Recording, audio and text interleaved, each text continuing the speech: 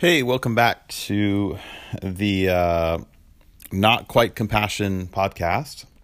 This is episode number 4 that I entitled Googled. And before I jump into things, a bit more update. Spent 2 weeks in Portland studying, starting begin studies towards my doctorate, and just learned a ton. My brain is full, so I'll have it'll be pretty easy to crank out some new episodes for the old pod. But got to hear from Dr. Frederick Dale Brunner, who is one of the leading scholars in the book of Matthew, and we spent a week in the Beatitudes, and just the cohort that I was in was so diverse. 8 hours, at least 8 hours of school a day, and I'm tired, but it was good. It's good to be home, and happy Father's Day, by the way. So let's get into it. I titled this episode "Googled" because I'm recognizing how much Google has impacted my faith. And I'm not anti-technology or anti-Google by any stretch. Like I think it's important, and it's really been profitable and helpful for our society to be able to access information, right? How many ounces are in a pound? Where was Ryan Reynolds born? Who was the 33rd vice president of the United States? When was the War of 1812? I mean, some answers are easier than others, but to have this access to all this information is huge, right? However, in contrast, I've noticed because of Google, the nature of mentorship has changed significantly. Because up until Google, mentorship was primarily about someone who had information that you didn't, and you went to that person to get the information that you don't have, right? But that's not the case anymore, because we all know that if you're listening to someone that claims to be your mentor, that you can Google something better, and you really can. Even in the when it comes to Christianity, you can find a better podcast than mine if that's all you're coming for is information. We all know that you could find it elsewhere. That when it comes to mentorship, it has to be more than that, a passing of information. That's certainly been changing for me, transformational for me, in how I interacted with young adults the last, 10 years of my career. They don't come to me for information. So why do they come? And therein lies the answer. Why? Because as Frederick Brunner pointed out, you can Google how, where, who, and when. It's much more difficult to Google why.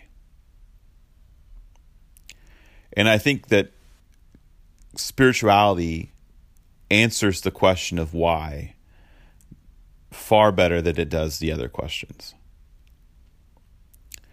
I think the question of why is of utmost importance to who we are as human beings. But oftentimes we get hung up on the what. I'll give you a verse here real quick. It says in Philippians chapter 3, "But one thing I do, forgetting what is behind and straining towards what is ahead." All right, I'll come around to the why in a second, but hang on. See, I used to read that scripture and scoff. It seemed like a trite bumper sticker platitude you read in traffic or something.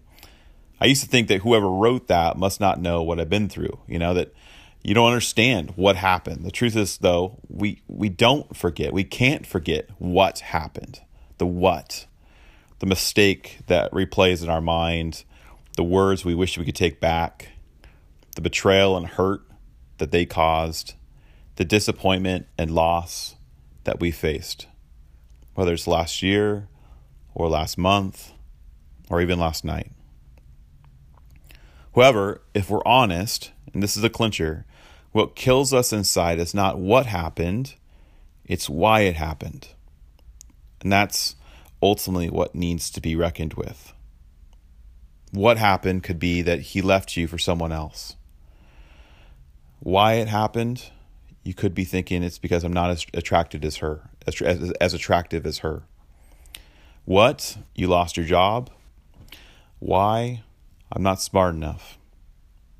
What? You're addicted. Why?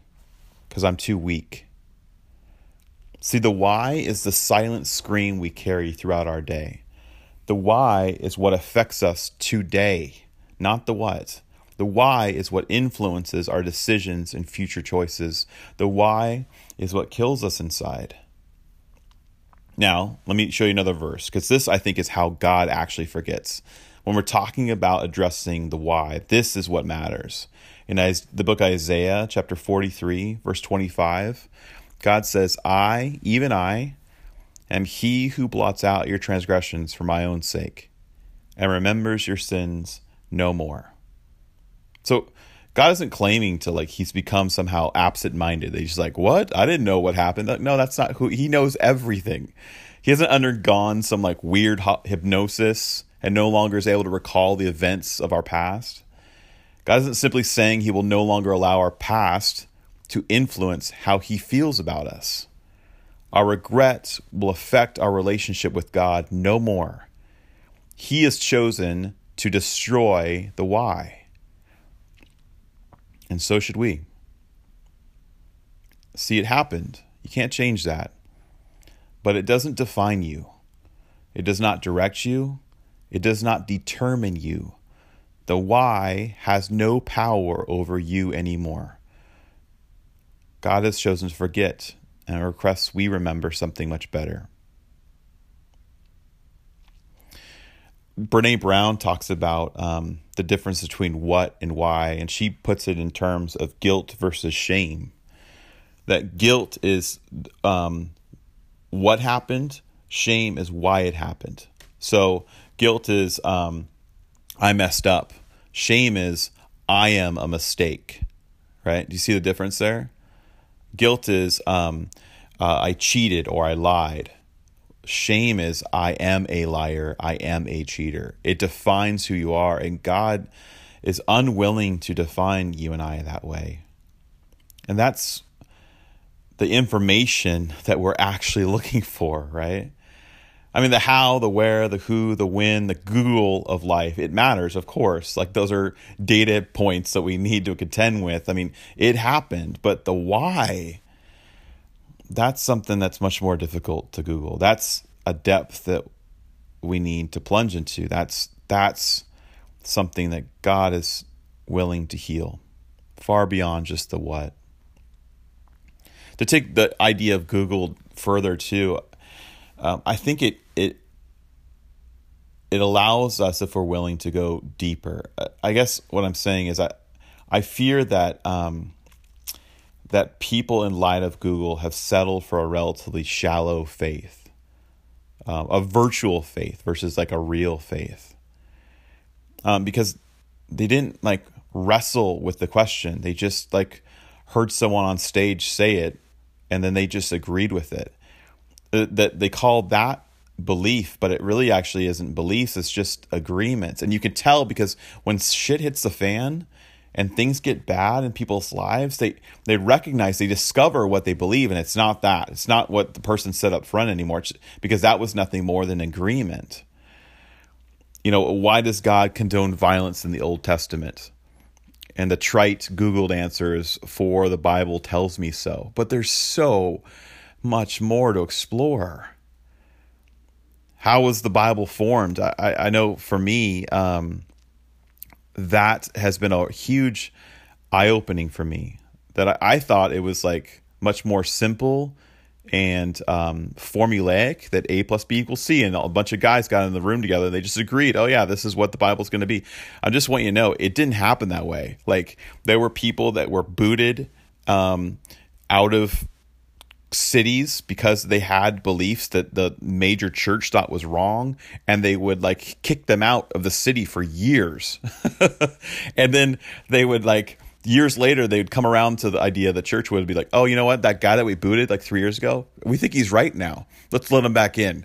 He would bring the guy back, and then they would argue, and they would wrestle, and they would people would die over certain beliefs as heretics, and then they would, after they were dead years later, they would you know what? Actually, sorry about that. That guy was right. I mean, it was a really, really messy decision-making process that led to what we call the Bible today, and I wouldn't want it any other way. I don't see that as somehow that makes the Bible less inspired. For me, that makes it more inspired, because it tells me that they didn't just Google the answers. They weren't trite. They weren't easily.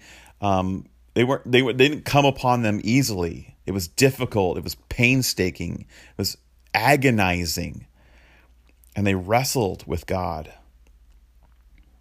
And it reminds me of Jacob, who wrestled with God. That's the kind of faith that I want. I want it to be far more deep and real and profound. The answers that I come up with about who is God and who am I and what are we doing on this planet that's spinning and circling and expanding as the universe expands. Like, that's the stuff that I don't want to just come to easily. I'm sure you're with me. I want a depth to my faith that I simply can't get to through agreements.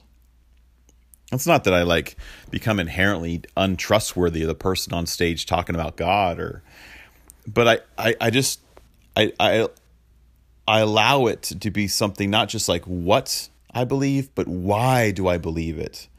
And when we're going to discover why we believe something, almost every time there's a story behind it. It's one of my favorite things to do. And I'm going to have a Bible study with a group. It's not just to go through a passage and just come up with the answers and everyone sits around and agrees with each other. That's no longer inspiring to me. I'd much rather just throw out a concept like the idea that God is Father, and then ask people, do you have a story for when that came true to you? Of why you believe that? And the thing is, we don't always have stories for every one of the beliefs that we hold. And that's okay. All it does is point out to me, oh, there's more to go. Oh my gosh, I have so much further to discover. If I throw out the idea that Jesus heals, man, one of the most profound things to hear are stories of people's wounds and how it wasn't just something that they believed or agreed with, but they give me the story of why they believe that. That's that wrestling with God that I think there's no other way to a depth. A few years ago, I saw Rob Bell and Pete Holmes give this talk together. Rob Bell is an author and was a pastor for a long time, and Pete Holmes is this comedian. So it made for just a hilarious, weird, cosmic, brilliant, funky night where the crowd was just so diverse. You had pastors walking in the back door because they didn't want to be seen in that scene, but they also wanted to hear what was heard. And then you had people that didn't even know who Rob Bell was or Pete Holmes was. It was awesome. But one of the stories they shared was about Google. And they pointed out something profound to me. They said before we had phones and computers in our pockets, when someone would ask a question, you're hanging out with your friends and we're just sitting around, you're drinking, you're having a good time. And someone asks that question where was Ryan Reynolds born? I don't know if dudes just sit around asking that question, but I would, because I think he's awesome. Anywho, so let's just say, that you and your buddies are sitting around and someone asks that question. And then someone gives an answer. Oh, I think he was born in Michigan. And then someone disagrees. No, I heard he was born in California. And it becomes this whole conversation. You ever had one of those? Remember back before we had phones? You would talk about the question for hours. And people would build sides, alliances, and then inside jokes would develop. And you would make fun of each other, and you would laugh. And become this huge inside joke. So that months later, you mention Ryan Reynolds and everyone just starts cracking up because of all the weird stuff that happened that night because you just sat around laughing and talking about this question that you couldn't know the answer to. And then 6 months down the road, someone's walking and you're in a car and somehow someone's an expert on Ryan Reynolds and they declare, my mom's friend knew him. He was born in Canada. And it's oh, okay. But you wouldn't take back that night where you sat around laughing and talking and developing inside jokes and arguing. You wouldn't short circuit that in a heartbeat. You would never skip over that. That was awesome. That was fun. That was full of questions and not answers. And that's what we're missing. Right? Like now we just take out our phone and someone asks where was Ryan Reynolds born, and before we can even start a conversation, someone already has the answer. And what Pete Holmes and Rob Bell pointed out is it's because we don't actually want answers more than we want wonder, more than we want awe. Like we thought we were looking for answers, and what we were really looking for was wonder. And that is the Christian life. It's not about getting all the right answers. The depth that we're searching for is found in wonder, not certainty. The realness, the vividness of our faith is found in the question, not the answer. That's not to say like, oh, who could know? No, that's to say, let's get wrestling. Like, let's sit around and argue and talk and laugh and develop inside jokes, and let's put away our damn phones, and let's struggle, and let's weep, and let's laugh, and let's cry, and let's plunge into the depth of who God just might be. This last 2 weeks, that's what I did for 8 hours a day with this cohort. It wasn't like a lecture from my professor. It was a PowerPoint with like 3 questions. And then we would talk about those 3 questions for like 2 hours. And people would argue and swear at each other, and then like ask for forgiveness for taking it too far. And then we would get offended, and we would laugh, and then we'd go out to dinner afterwards. And it was amazing. I learned so much. You know, we used to sit around fire pits and tell stories to each other and imagine who God is and what our lives are and what the meaning and purpose of this existence is. And instead of sitting around fire pits, now we sit in front of screens. And again, this isn't anti-technology. This is just a reminder of what we actually want. Because we settle for the how and the where and the who and the when. And what we really want is the why. And the only way we're going to discover the why is together. It's to wrestle. It's to not come up with a quick agreement, but lean into what it looks like, the painstaking duty of developing belief. So this week, may you wrestle.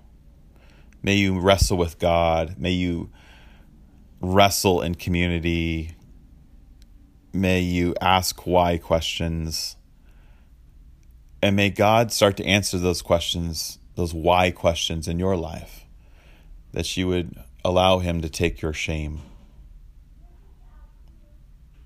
It's what happened. You can't take it away. But he can heal the why. I know that because it's not something I Googled. It's something I've experienced. It's something I'm experiencing. So let me leave you with a verse out of Ephesians 3 that I think is so fitting.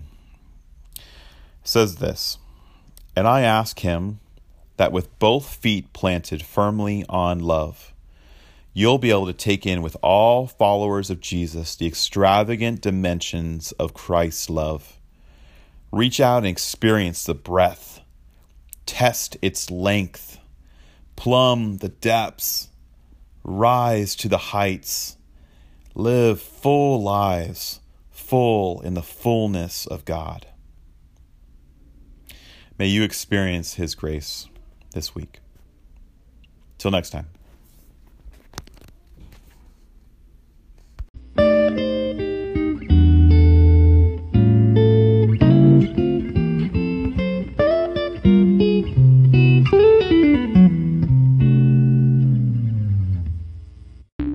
The podcast you just heard was published with Anchor. Got something you want to say to the creator of this show? Send them a voice message using the Anchor app, free for iOS and Android.